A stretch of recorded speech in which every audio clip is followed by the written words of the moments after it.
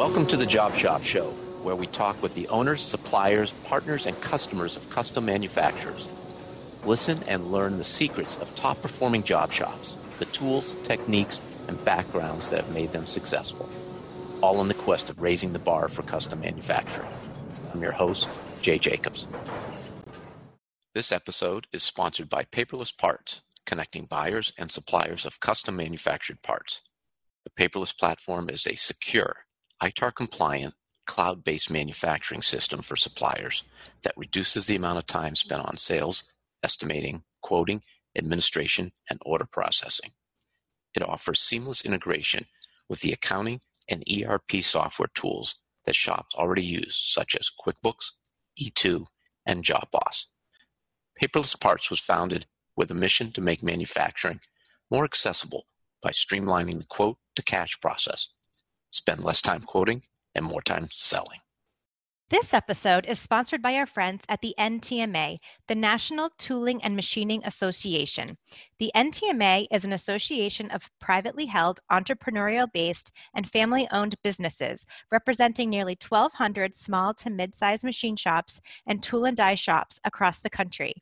They have approximately 30 very active regional chapters that host local events, run apprenticeship programs, and provide other services to their regional members. As an association of peers, the goal of the NTMA is to help members of the U.S. precision custom manufacturing industry achieve profitable growth and business success in a global economy through networking, workforce development and training, technology, best practices education, advocacy, programs, and services with industry partners. To learn how your company can get involved with the NTMA, including how to join, visit ntma.org. Shazam! This is Jay Jacobs. Welcome to the Job Shop Show. We have the privilege of talking with Boston Centerless owner and CEO Steve Tamasi today. Boston Centerless supplies precision ground bar materials and grinding services, specializing in extremely close tolerances. I've known Boston Centerless for years, and they are just a classy outfit, doing things right in a very tight margin business. What has really impressed me is the constant, sometimes very incremental steps of continuous improvement. They reinvest in all aspects of their company, and Steve has a really long-term view. So although you may be a CNC machining shop, milling shop, how Steve approaches running his company can be transferred to any shop. I also think the world is starting to come to them. You can buy bar materials with looser tolerances and deal with the variabilities looser tolerances cause, or you can buy from Boston Centerless and eliminate a variable. My approach has always been to eliminate variables so I can focus on controlling better the variables I can't eliminate. And I think that's where the world's moving. So we'll talk about some of that philosophy along the way. But now, let's get to it. Welcome to the Job Shop Show, Steve. Thanks for having me, Jay. Excited to be chatting with you again. We were on the same panel recently for the NTMA Spring Conference, which was virtual. And what I thought was interesting there was the NTMA used software from a company called Verbella for the conference, and they created a virtual world. So it wasn't like Zoom. It was more like a video game where we each had an avatar, or thinking from a gaming perspective, we each were a character inside a virtual conference center. And we sat on a stage, and you could see all the attendees in the audience and see them come in, see them leave, just like a real conference. It was still more cartoonish, but I liked the sense of it. What were your takeaways? What did you think of that? I couldn't agree more. It gave you a sense of being connected a little bit more than just staring at people kind of across the screen. Yeah. You also can go up and have conversations with individual people. So it was more personal touch. I think we hear a lot about virtual reality, and once the virtual reality goggles get integrated into a world, I think it really makes a lot of sense for, again, what we just did, but also probably training and other aspects of interacting virtually as opposed to the Zoom, which I don't know about you, but I've had Zoom fatigue over the last year. Yeah, I would definitely agree. The panel was convened to talk about ways that shops can make money in 2021. And for our audience, where do you think the opportunities for shops to make money is this year? Well, I think we're entering a relatively unprecedented time of opportunity. Coming out of the pandemic, there's pent-up demand, and understanding where the needs are and how the supply chains are working, I think you can anticipate where those opportunities are going to be and be prepared. So we've taken the approach that we don't want to miss those opportunities through lack of preparation and investment Mm-hmm. in both infrastructure, plant, equipment, but also from personnel standpoint. We don't want to leave things to chance or run cautiously. I do think that we've got some runway ahead of us here that if you can take advantage and put the necessary strategic steps in place, there's a lot of business to be had. I think turnaround, reliability has always been important, but it's even heightened in this type of an environment that we're in right now. I want to definitely dive into some of the ways that you are preparing for all of this, but I couldn't agree more. I think that things have changed. We're not going back to the way it was before, and there is a lot of opportunity, and it's not going to go away by the end of the year. I think we've got through 2022 at least to be able to reap some reward for investments we're putting in place. Before we get into a lot of that stuff, though, I think something that really encompasses a lot of who Boston Centerless is through a program that you offer called Swiss Assist. What is Swiss Assist and why do you offer it? When we look at our business, we truly are in the business of trying to make our customers better at what they do. And we think our products have spoken for that over 6 decades and really allow opportunities to build efficiencies into the operation, which we potentially get to later. But we also found that because we've practiced a lot of that, being a manufacturer, working in lean manufacturing before it was called lean manufacturing, starting our journey in 1995, for instance, we understand what it takes to run the business. And then also being in the business of supplying bar for so long, we want to be able to help our customers improve their processes. And so we offer a service that is geared towards the work that they're doing in their plants.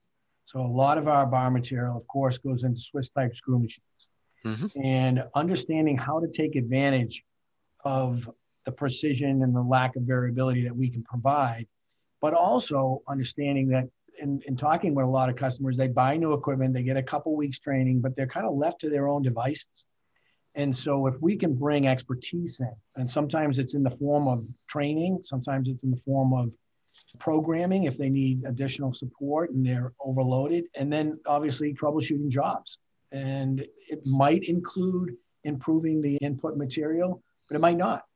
And our goal is to help them improve their processes because we develop a relationship where they can trust that what we're doing is really in their best interest. A lot of what you're imparting is knowledge that you have as a company carefully gathered and curated over the years. And many shop owners would hold this knowledge tight and not share it, seeing that it's a competitive advantage. What I'm curious about is why you personally are so open to sharing and promoting getting this knowledge out. What drives you to do that? I think you touched upon some of it, but personally, if you could get into that, how do you have that mindset? That's interesting that you bring that up because I'm a second generation owner. My dad started the business. And when I started to work full time in the industry, I started going to local chapter meetings and some national meetings through a couple of associations that we belong to. And I really took away this mindset that I wanted to be part of the solution. And I really felt that the only way to advance the ball for our own company was to try to advance it to the broader industry, the industry as a whole. And so I spent a lot of time working on promotion and recruitment and attracting people into the manufacturing industry, not necessarily for our company.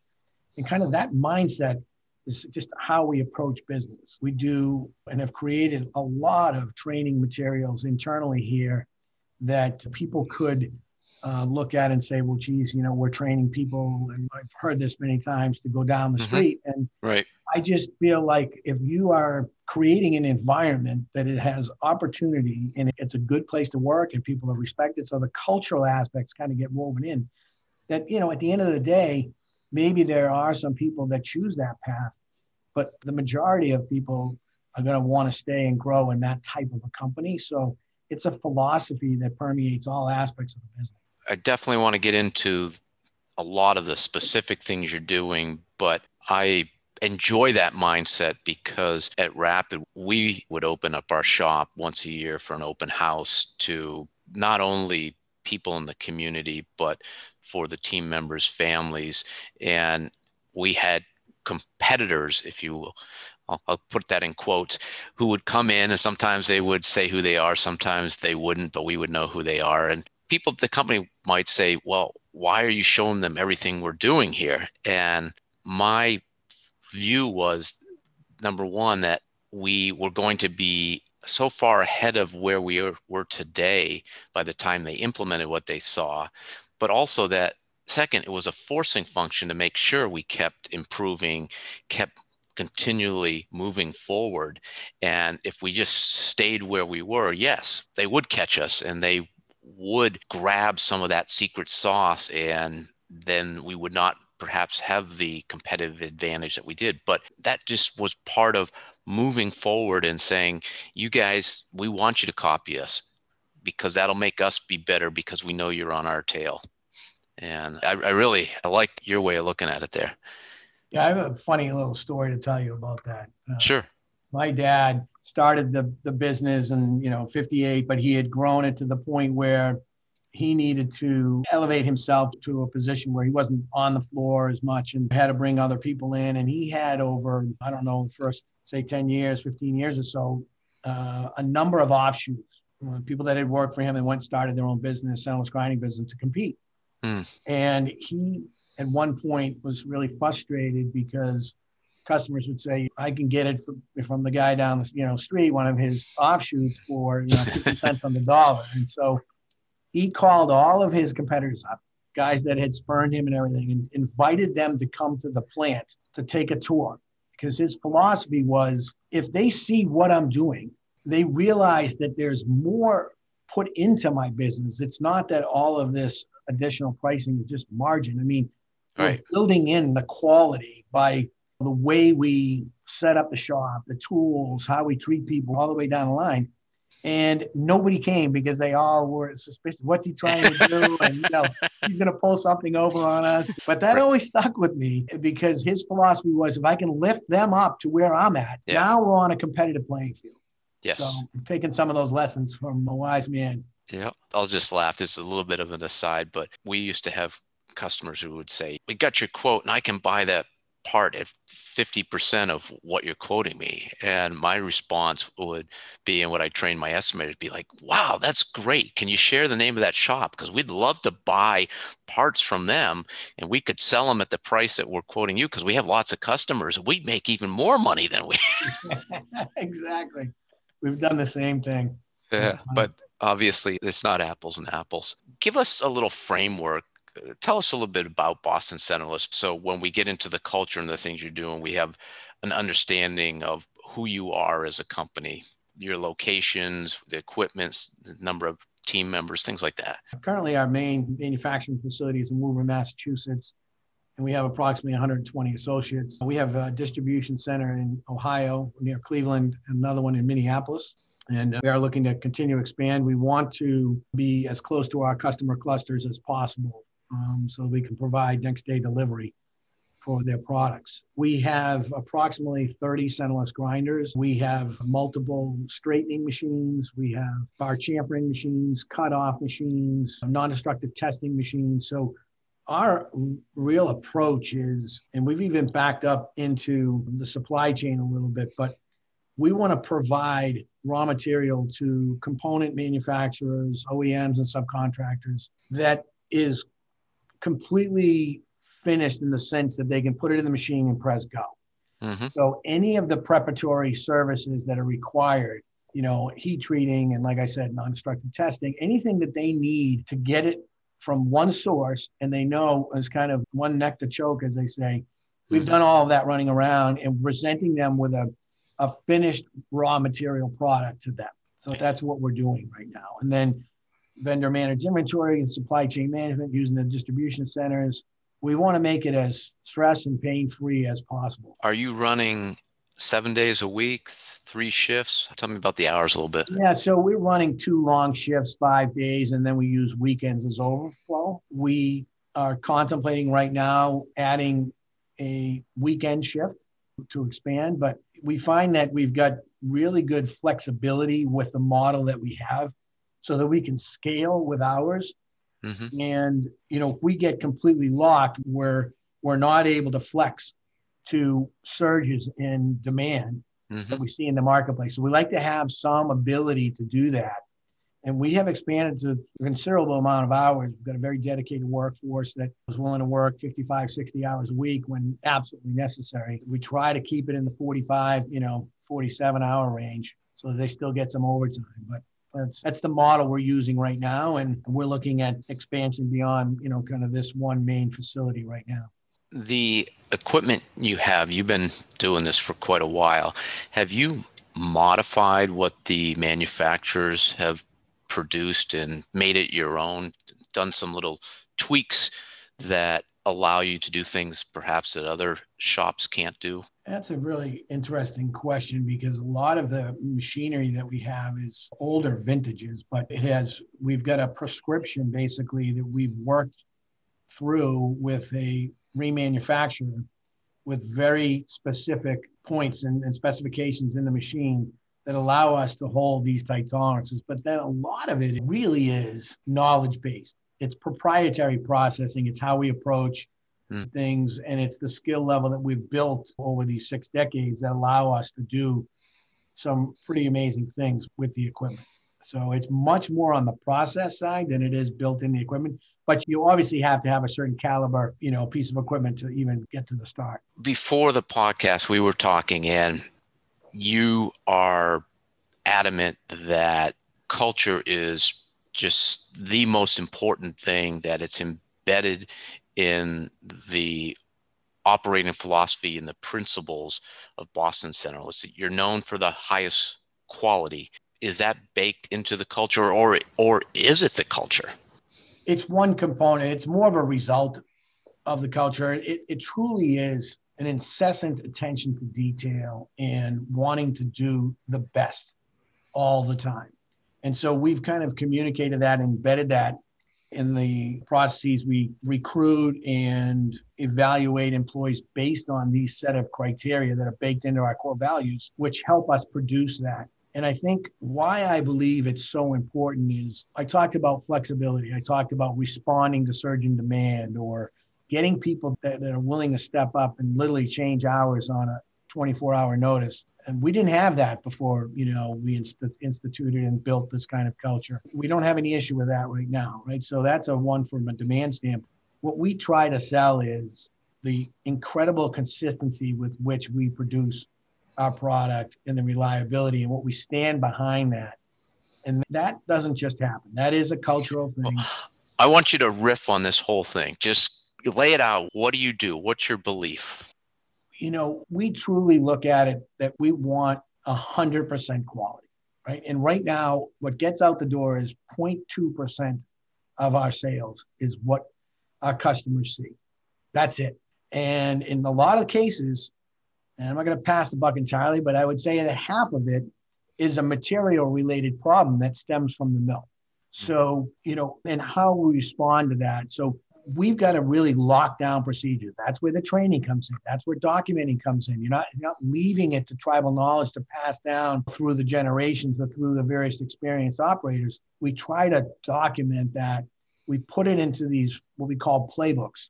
So we have them for different functions in our shop. And we really work towards standardization, all right? Finding the best practice, standardizing it, and then matriculating that across the entire organization.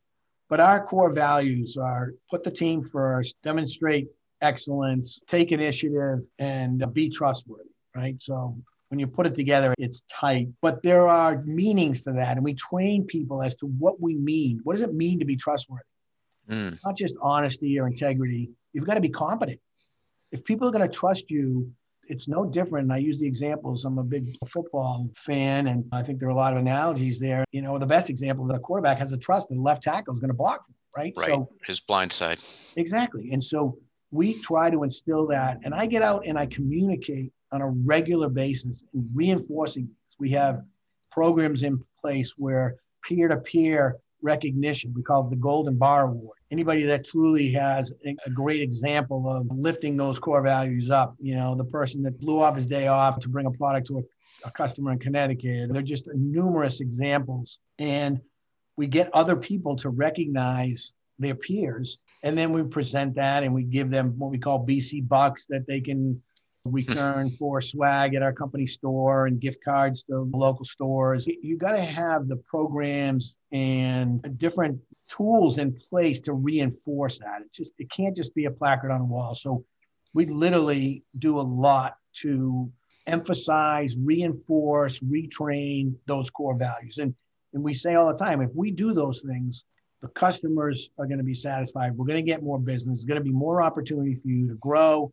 And professionally, personally, I could go on and on, to be honest. Well, I'm going to have you go on and on, but I have some specific questions on some stuff that you just brought up. So number one, playbooks. When did you first start developing the playbooks, and do they change? How often do they change? The first real playbook we built was about 6-7 years ago. And we were growing rapidly. We're adding services, and I was going out. I believe it's important to go out and see customers. And so I try to get out with each of our field salespeople at least once a year, if not more. And I'd listen, and one salesperson would say that we could do something that we weren't doing. The next one would say we can't. And I said, this is our fault that, corporate, we're not communicating to them what the products and services are that we have in our portfolio, what they mean to the customer, and how to go sell that. So the sales playbook was actually the first one that we built. And it was like having triplets. I mean, it was a colossal effort. But now that we've got the framework. So how many pages is it just written? Are there graphs? Are there illustrations? What does a playbook all of the look above. like? There are links to videos. There are links to PDFs and pages. It's on the cloud. Anybody in the field can pull that up. The sales guys will say, even 15, 20-year vets will pull down certain pages. If they know a customer has a need for NDT, for instance, and they just want to understand the specs, and they can speak to it more intelligently when they go in there. We've got quizzes at every section when they're first rolling it out, and it feeds back, and we can see, and you can't go on to the next one until you get a certain one number right. And is that off-the-shelf software that you, for the quizzes that you, or do you? We house it within SharePoint, but everything was built internally here. Okay.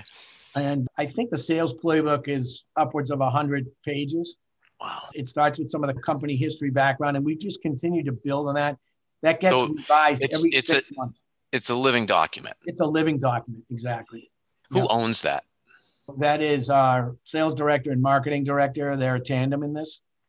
They collectively review it and then go out to ops or come to different people in the organization to ensure that the right information is in there. If we change something, we improve a capability or whatever. So there is a kind of a checklist they go through. So your playbook is all about standardization. It sounds like you have standardization on how you review your playbooks. Yes, absolutely. So there's a self-creating loop there. We have an internal system that we created that we use for all of our ISO documentation. We have a skills training section, a skills matrix with every person, what skill they have. This is all out on the floor. And I've seen that on your floor. That is really cool. Yeah. I like that. Yeah. So we have had that in place for a long time and had training manuals and everything. But where we took that philosophy on the sales playbook side, now we're bringing that out to the manufacturing floor, and we're putting it in the same format. And we've got industry ready tablets. So when we get new employees, we come in and they're all being trained, and we've got a very prescriptive training plan. First week this, second week this, third week this. Because what we found is that, yes, we had all the training materials, but when it would be delivered and at what time would be different for every employee that came in. Guys get distracted, they forget, the trainers, whatever, they have other responsibilities. So now we've got, this is exactly how it's going to be handled with an onboarding situation. So once again, standardization, structure, the same thing every time, and then constant review and revise and improve. And those are the models that we bring. So the onboarding, is that owned by HR, or is it owned by the department that the person is coming into? Both. And when I say that is HR is very involved at the very front end in ensuring with the hiring manager that these things are being done. And there's also a cultural onboarding that really is heavy in the hands of HR. And as things progress, just the time frequency for HR check-ins lengthens, and it becomes more of the hiring manager's responsibility. If I'm listening to this probably sounds pretty daunting where you are today, but where you are today wasn't where you were 6-7 years ago when you first created your sales playbook. And if you could just talk to how big was the initial sales playbook, let's just sort of define it in pages, and then how much time, if you have actually taken the time to document or to figure out, that you invest hours of company team members into creating the playbooks, reviewing the playbooks, essentially all these materials that result in the standardization that you have. Oh boy. I mean, there was a lot of work that was done prior to the actual concept of a playbook. I mean, there were a lot of materials that we had developed over, years and years. I wrote the first training manual back in 1990 or something. So we've just continued. But the problem is we had all these materials that were kind of spread across the organization and stored in folders all over the intranet and everything, our company intranet. And they just weren't pulled into one cohesive document. And so what we had to do is collect all that, scrub it, rewrite it, write new. And that's what took a lot of time. And so we also utilize an objectives management software that helps drive accountability and alignment in our management team. Which software is that? It's called Rhythm Systems. Okay. And there's a whole process we go through, starting with kind of 3 to 5 year, winning moves or key initiatives. Then we peel that back to a year, and then every quarter we have a plan that we load in, and we status red, green, yellow. But it forces you to write success criteria for each of the company priorities that you put in place. So if you're successful, and that drives the behavior, right? It's not me on a spreadsheet chasing people. Did you do this? Did you do that? Every week we meet, and everybody has to status, whether that's red, green, or yellow, or super green for that matter. And if we're not getting the progress that we anticipate, then we shift up priorities. We put more resources to it if we think that's what it requires. So it's a great tool to allow us to kind of modulate the amount of input and resources dedicated. And maybe there's something else that comes up that you didn't plan for, and you say, you know what, we're good. Let's just put that aside for the next couple of months. We'll get back to it. Everybody's on the same page. That's that alignment there. So that's what we use. And it's been very helpful for us. I think an operating system is so important. And I like the name because it really is a rhythm and cascades from that 3 to 5 year plan. If we are listening and we want to start creating playbooks, start organizing all these different training manuals and other documentation within our companies where you were before, what would you tell a shop owner? How do you get started to become more standardized and put this in one place? And I really like the idea of creating quizzes too. But where's the starting point?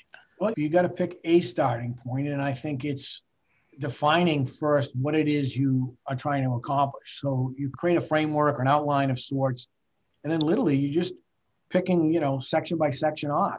And you just got to build one after another. And I think if you look at the totality of what you're trying to accomplish at the beginning, it's daunting. And just without prescribing to any sort of artificial deadline, I think just like in many things in life, it's chipping away, breaking it down into smallest, problems and sections. And then realistically, what can you fit in your day, your week, your month? But make sure that you do a little bit all the time. You don't let 2 months go by and then you go crazy for a month. You've got to your point, a rhythm. You've got to have a staccato there that says, we're going to get this done. And we're going to write one procedure a week, or one procedure every 2 weeks, or whatever it is. But then you look and you cascade it as well down through the organization. So who else do you have on your staff? Engineers, quality, personnel, customer experience people. Don't do it all and put it on one head. Spread that out through the organization. You get better buy-in, you get better knowledge, and the whole thing just becomes richer in the end product. Thank you for sharing that. One of the things I used to tell my team is I'd ask them, what's the secret to being rapid? And they'd all look at you and I'd say it's pretty simple. You get started. Yeah, yeah, exactly. And what you were saying also reminds me of the other saying out there, how do you eat an elephant? One bite at a time. Exactly. Yeah. You also touched upon core values.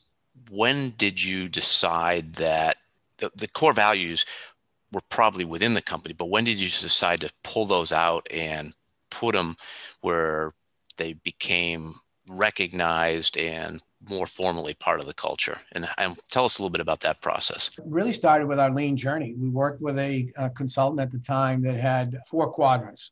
And one was about people, one was about quality systems, one was about lean tools, and the other was about measurement. So we just attacked one at a time, and we determined that we need some basic level training in some of the tools that we were going to implement and everything, but we really need to focus on the people side of things. So we involved the entire company in creating our first set of core values, which were teamwork, integrity, and quality.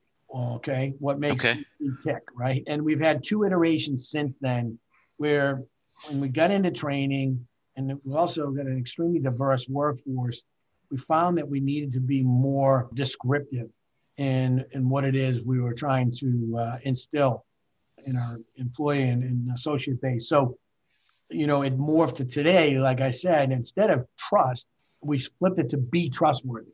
Because if you are being trustworthy and everybody on the team is being trustworthy, then you have trust. Instead of telling someone else to trust you, be trustworthy. So that's kind of the evolution. But it started back then, and we went out to the floor and we asked for input and we created this whole continuous improvement program, but it started with those core values. And then in reading a lot of Jim Collins stuff and adopting some of his kind of philosophy around a core purpose and things that help unify the team around very specific, kind of direction and guidepost is what I think is really important about that, because this is our identity, guys. Not everybody can work within those parameters. It's not a place for everybody. It's a demanding environment because we expect that you be engaged, right? Yeah. You be engaged and you be part of what it is we're trying to build here. And not everybody can do that or wants to do that, right? So there's a washout that can happen, but that's fine.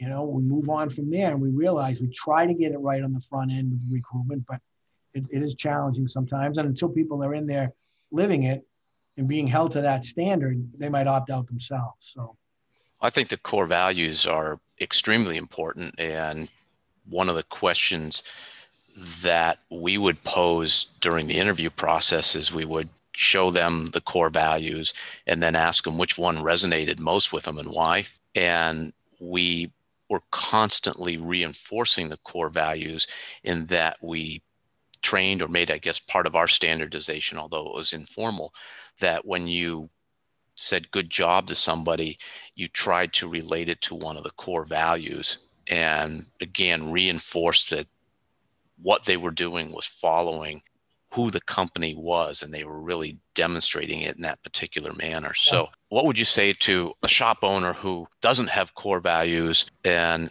is trying to decide whether or not to go through the effort to get those established for their shop? Well, I think you want to, especially in today's world. I mean, it's not like, just the past year or so, but the world has changed and people want to be invested. They want to be part of something bigger than themselves.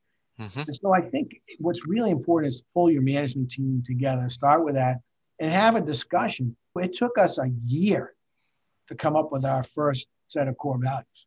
Yeah. And multiple meetings. I remember lots of meetings, lots of discussions. Yeah. Lots of discussions and wordsmithing and the whole deal. And so you go around and you ask people, what's important to you? What do you want in work culture? What do you want personally? What do you value? And you just try to pull that out, get all of this stuff on the surface, and then you start distilling it. And both what is truly important and in essence, because personally, I don't think some of these companies that have like 10 core values, I think it's a little bit tough to enforce that. So I think Yeah. you've got to boil it down, get it concise, get it right, and then realize that you can, just as we've done, you can enhance and improve on it. It doesn't have to be that way for the rest of the, term of the company's life. But I think it starts with a discussion, right? And asking what's important. What do we hold important? What's important to our customers? How does that relate to them? I think that's another important point that needs to be brought into that, because if we do these and follow these core values, will that in fact produce more, opportunity in business for us? Is that something that will resonate with customers? Mm-hmm. And we find that if we just stick to our knitting and truly have every team member fully invested in those core values and acting that way all the time, we can't be stopped. And that's why I say all the time, everything that we're doing, it's really about those set of core values and focusing and enhancing that, and then relating that to their specific jobs, to your point. Well, what does it mean to strive for excellence? Well, it means that you don't ever let this go by without this process or whatever, so you can relate it right down to the actual operation that people are working.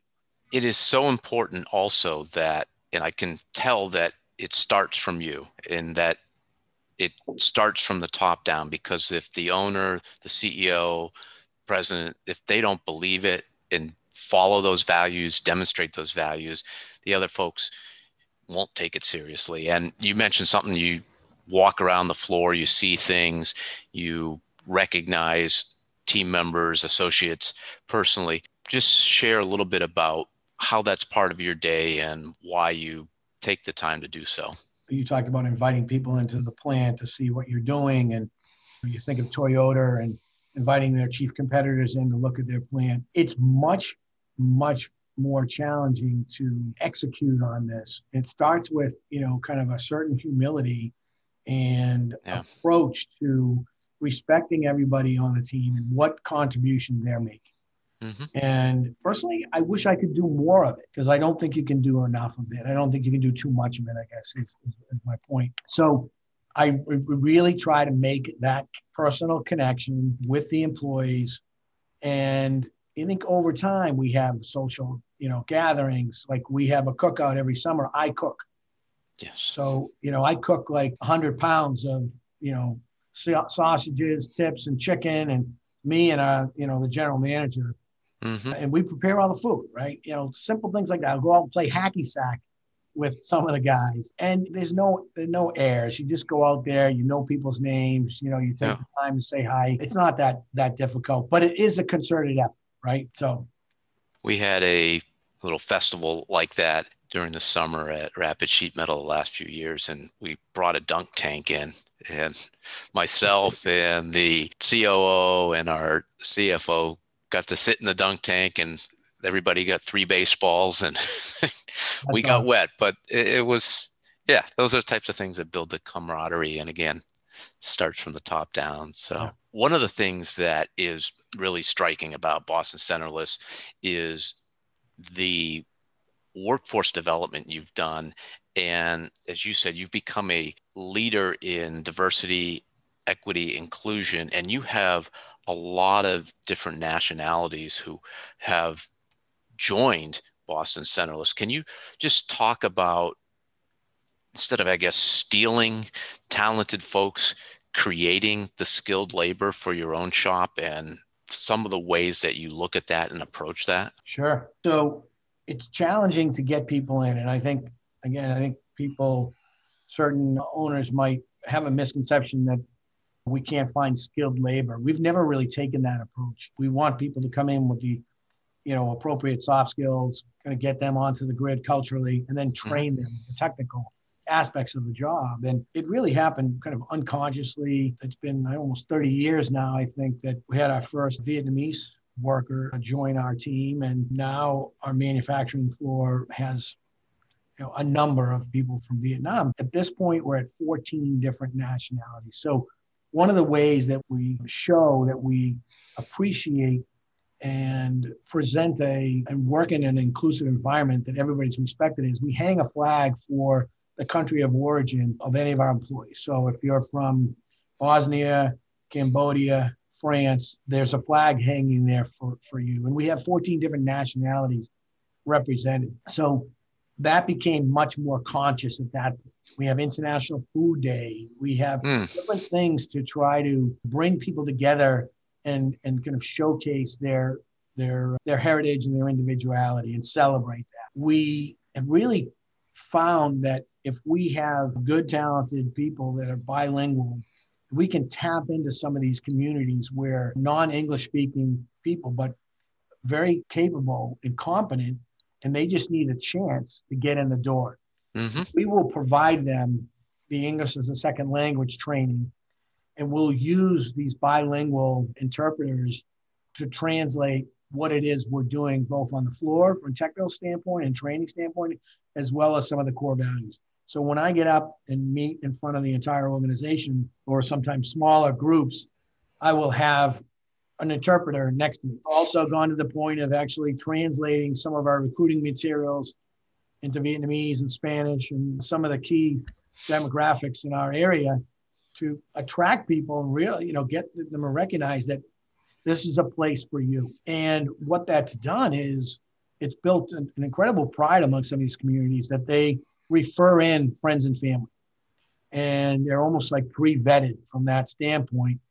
And that really has built, an incredible, stable workforce for us. So we're constantly looking at new areas and new ways to attract people. We're not afraid of some of the challenges of bringing non-English speaking people in or people from different backgrounds and bringing them on. Because at the end of the day, as long as you're working within our core values, it doesn't matter who you are, where you came from. We're all part of that same movement going forward. So.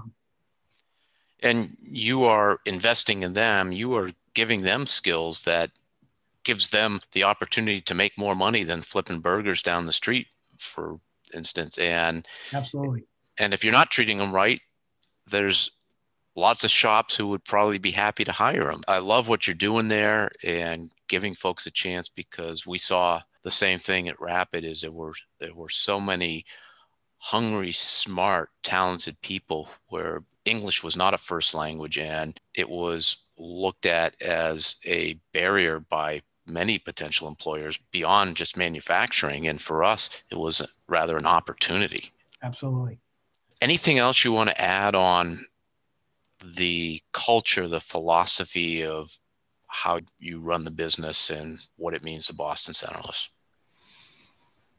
I truly want to provide opportunity. To me, when I see somebody start as a custodian and now they're running half the shop and they're driving in a new BMW, I think, I take some joy in that. And we've seen a number of those success stories over the last, 30 plus years that I've been involved. And to me, that's fantastic. I really want to build something, and I want people to feel that energy. It's a great way to attract the best and brightest. And so we're constantly looking at knocking down the next barrier, and never really resting on our laurels. So kudos to you. I so admire what you've done, and I encourage any shop owner. There's a lot of actually great materials that, whether directly or indirectly, just demonstrate on your website what you guys are all about. And it's worthwhile just to go on to Boston Centerless's website and get a sense of some of that stuff. I'd like to switch gears a little bit, and your business model, what you are really selling is eliminating the variability of bar material. And I love the tagline that you have: can't find skilled labor, use skilled material. That's genius.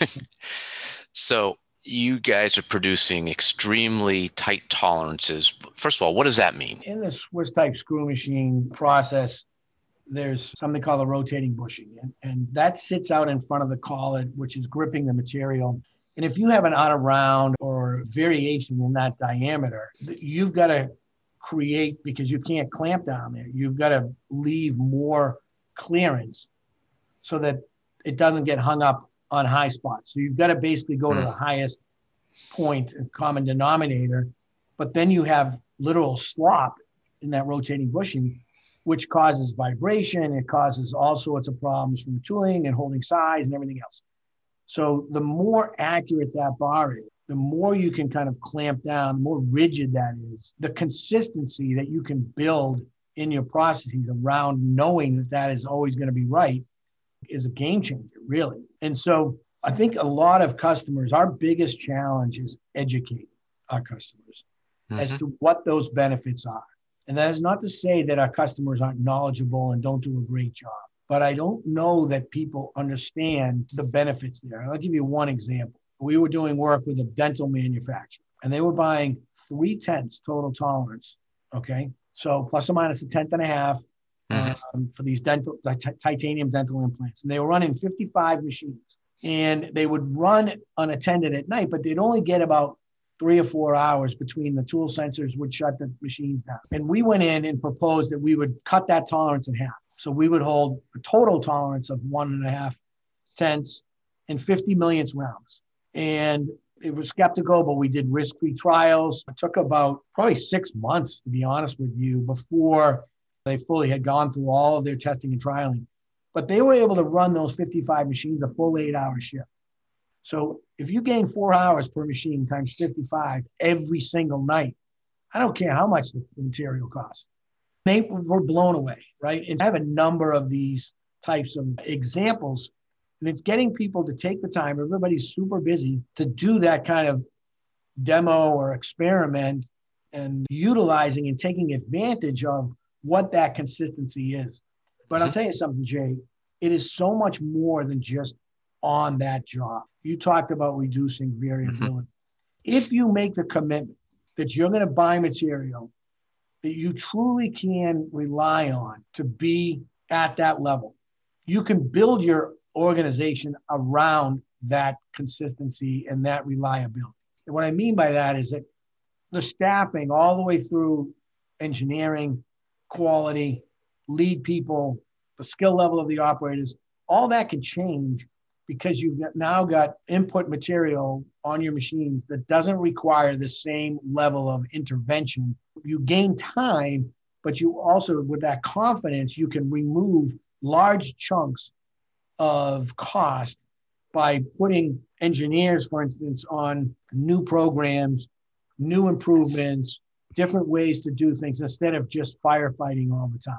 That's just kind of one example. So it's really taking that approach that says, I'm going to remove the variability on this front end.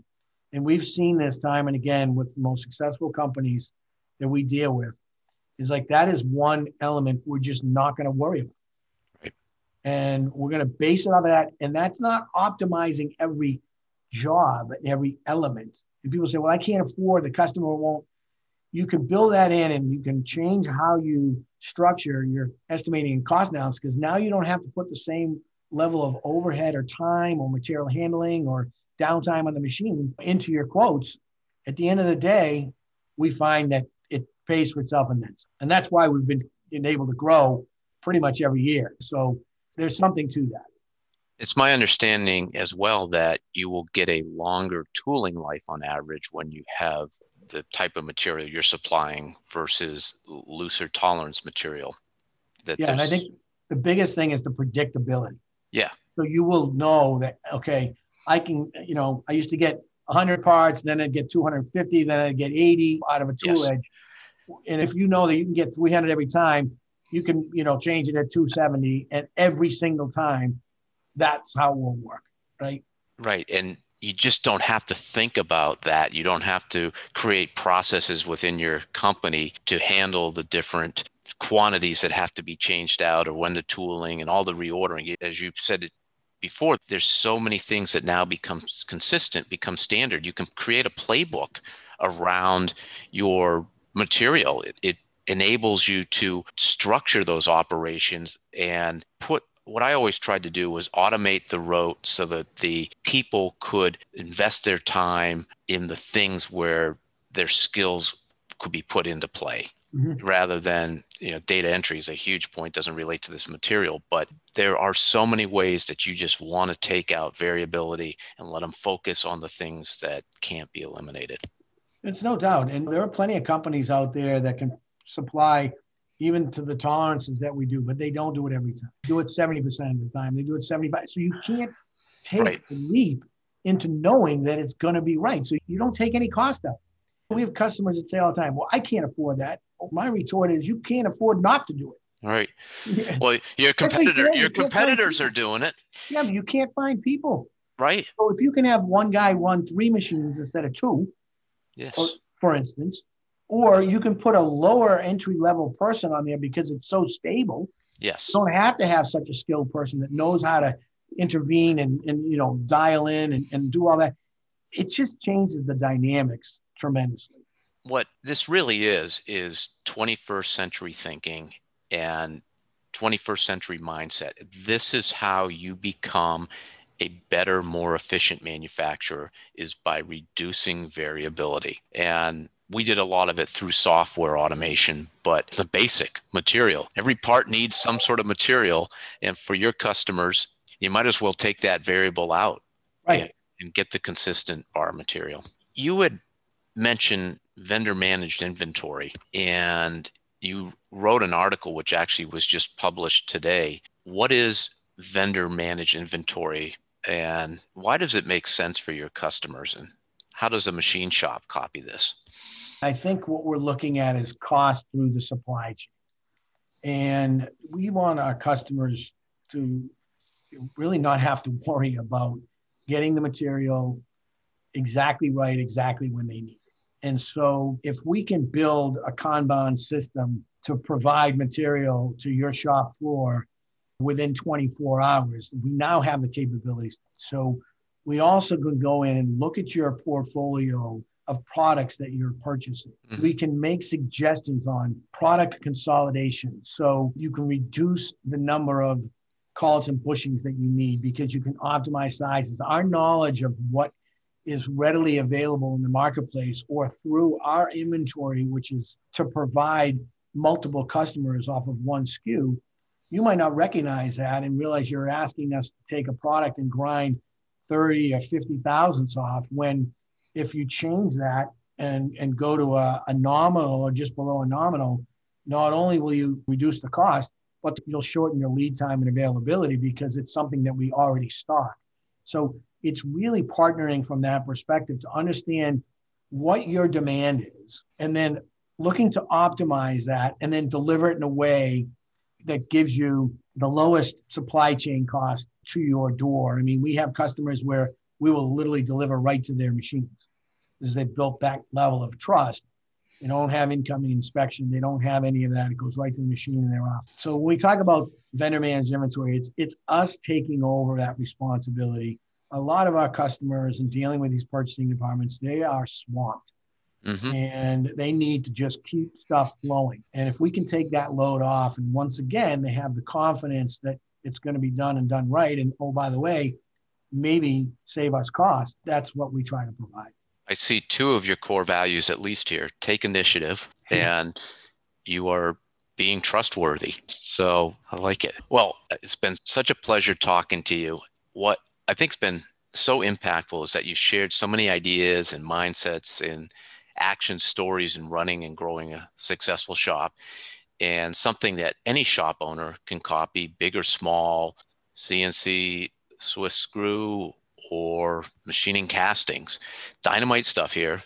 Your success is a testament to being so people focused. I really appreciate you taking the time to sharing that. And is there anything we missed? Anything else you want to add and make sure our audience is thinking about? Jay, first off, thank you for having me on and allowing me this opportunity to just share some of what we do and hold dear to our heart here in running our business. I would just leave that there's great opportunity. In all the years I've been involved, I've never seen a more pro-manufacturing environment than we're in right now, particularly from the public sector. Yeah.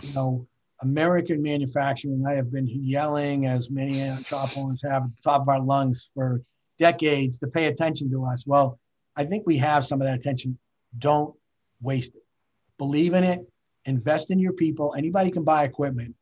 It's going to come down to how you work with your people, how you build them and train them, and that's going to provide the kind of success when it comes to execution. But I think we're in a really unique time right now in our industry. I just leave it with one other thing, and that is think about the industry as a whole.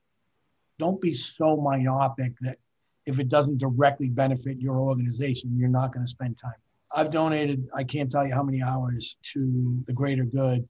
And I do it because I believe in the industry. I believe in the people in the industry. And it can't be done with just a select few. We're all chipping in, and we can really move this forward and do some great things. I'll echo that. And it is certainly worthwhile to do that for the industry. But I'll bet that by engaging with the people you have and with no intention to learn and get ideas that have made your shop better, just those engagements have done so. And it's the serendipity of that chance conversation with someone who is different than you, is in a different role in manufacturing, or maybe not in manufacturing, maybe in education or something like that. That's where some of the gems come from that you can incorporate into your shop and keep continually improve. And if you're putting yourself out there, believe it, people see it and they come to you. You know, they got a new training program. They have new people. They're trying to push people your way. So you do get the benefit. Yeah. And it's not why you want to do it, but no, it's not just a one-way street. No. And what I'm saying is each action doesn't have a direct result. Yes. But that overall activity will result in improvements in your own organization. But it's important if we're all doing that, we're all pushing the industry forward, which helps everybody. So. Yes. Well, how can people reach you, Steve, if they want to get in touch with you and learn more about Boston Centerless's? Thank you for putting that out there. My email address is just first initial last name, Tamasi, Tamasi at bostoncenterless.com. Phone number here is 781-994-5142. And as I mentioned, I offer this. I have conversations all the time from a networking perspective, and are willing to do plant benchmarking tours for lean manufacturing or some of the things that we're doing. If you want to benchmark and take note of some of the tools that we've put in place, training materials and things of that nature, I will offer that to anybody to come in and take advantage of that. That's really generous. Thank you for putting that out there. Absolutely. Well, audience, this has been a really good show. Lots of nuggets in here with Steve talking about the way he approaches running his business. My question to you, my ask of you is, what mindset are you going to resolve to copy after listening to Steve? How many different nationalities and flags could you raise in your shop? Are you bemoaning the fact that there's a lack of skilled labor? Or are you doing something about it and creating it yourself? Good stuff to think about. Until next time, keep those spindles turning and those lasers cutting. Have a super day. Thanks for listening to the Job Shop Show podcast. If you enjoyed today's episode, please be sure to subscribe so future episodes are automatically downloaded directly to your device. You can also leave an honest rating and review on Apple Podcasts. Not only do I read every single one, it also helps me understand what content matters most to you. Thanks again for listening to the Job Shop Show.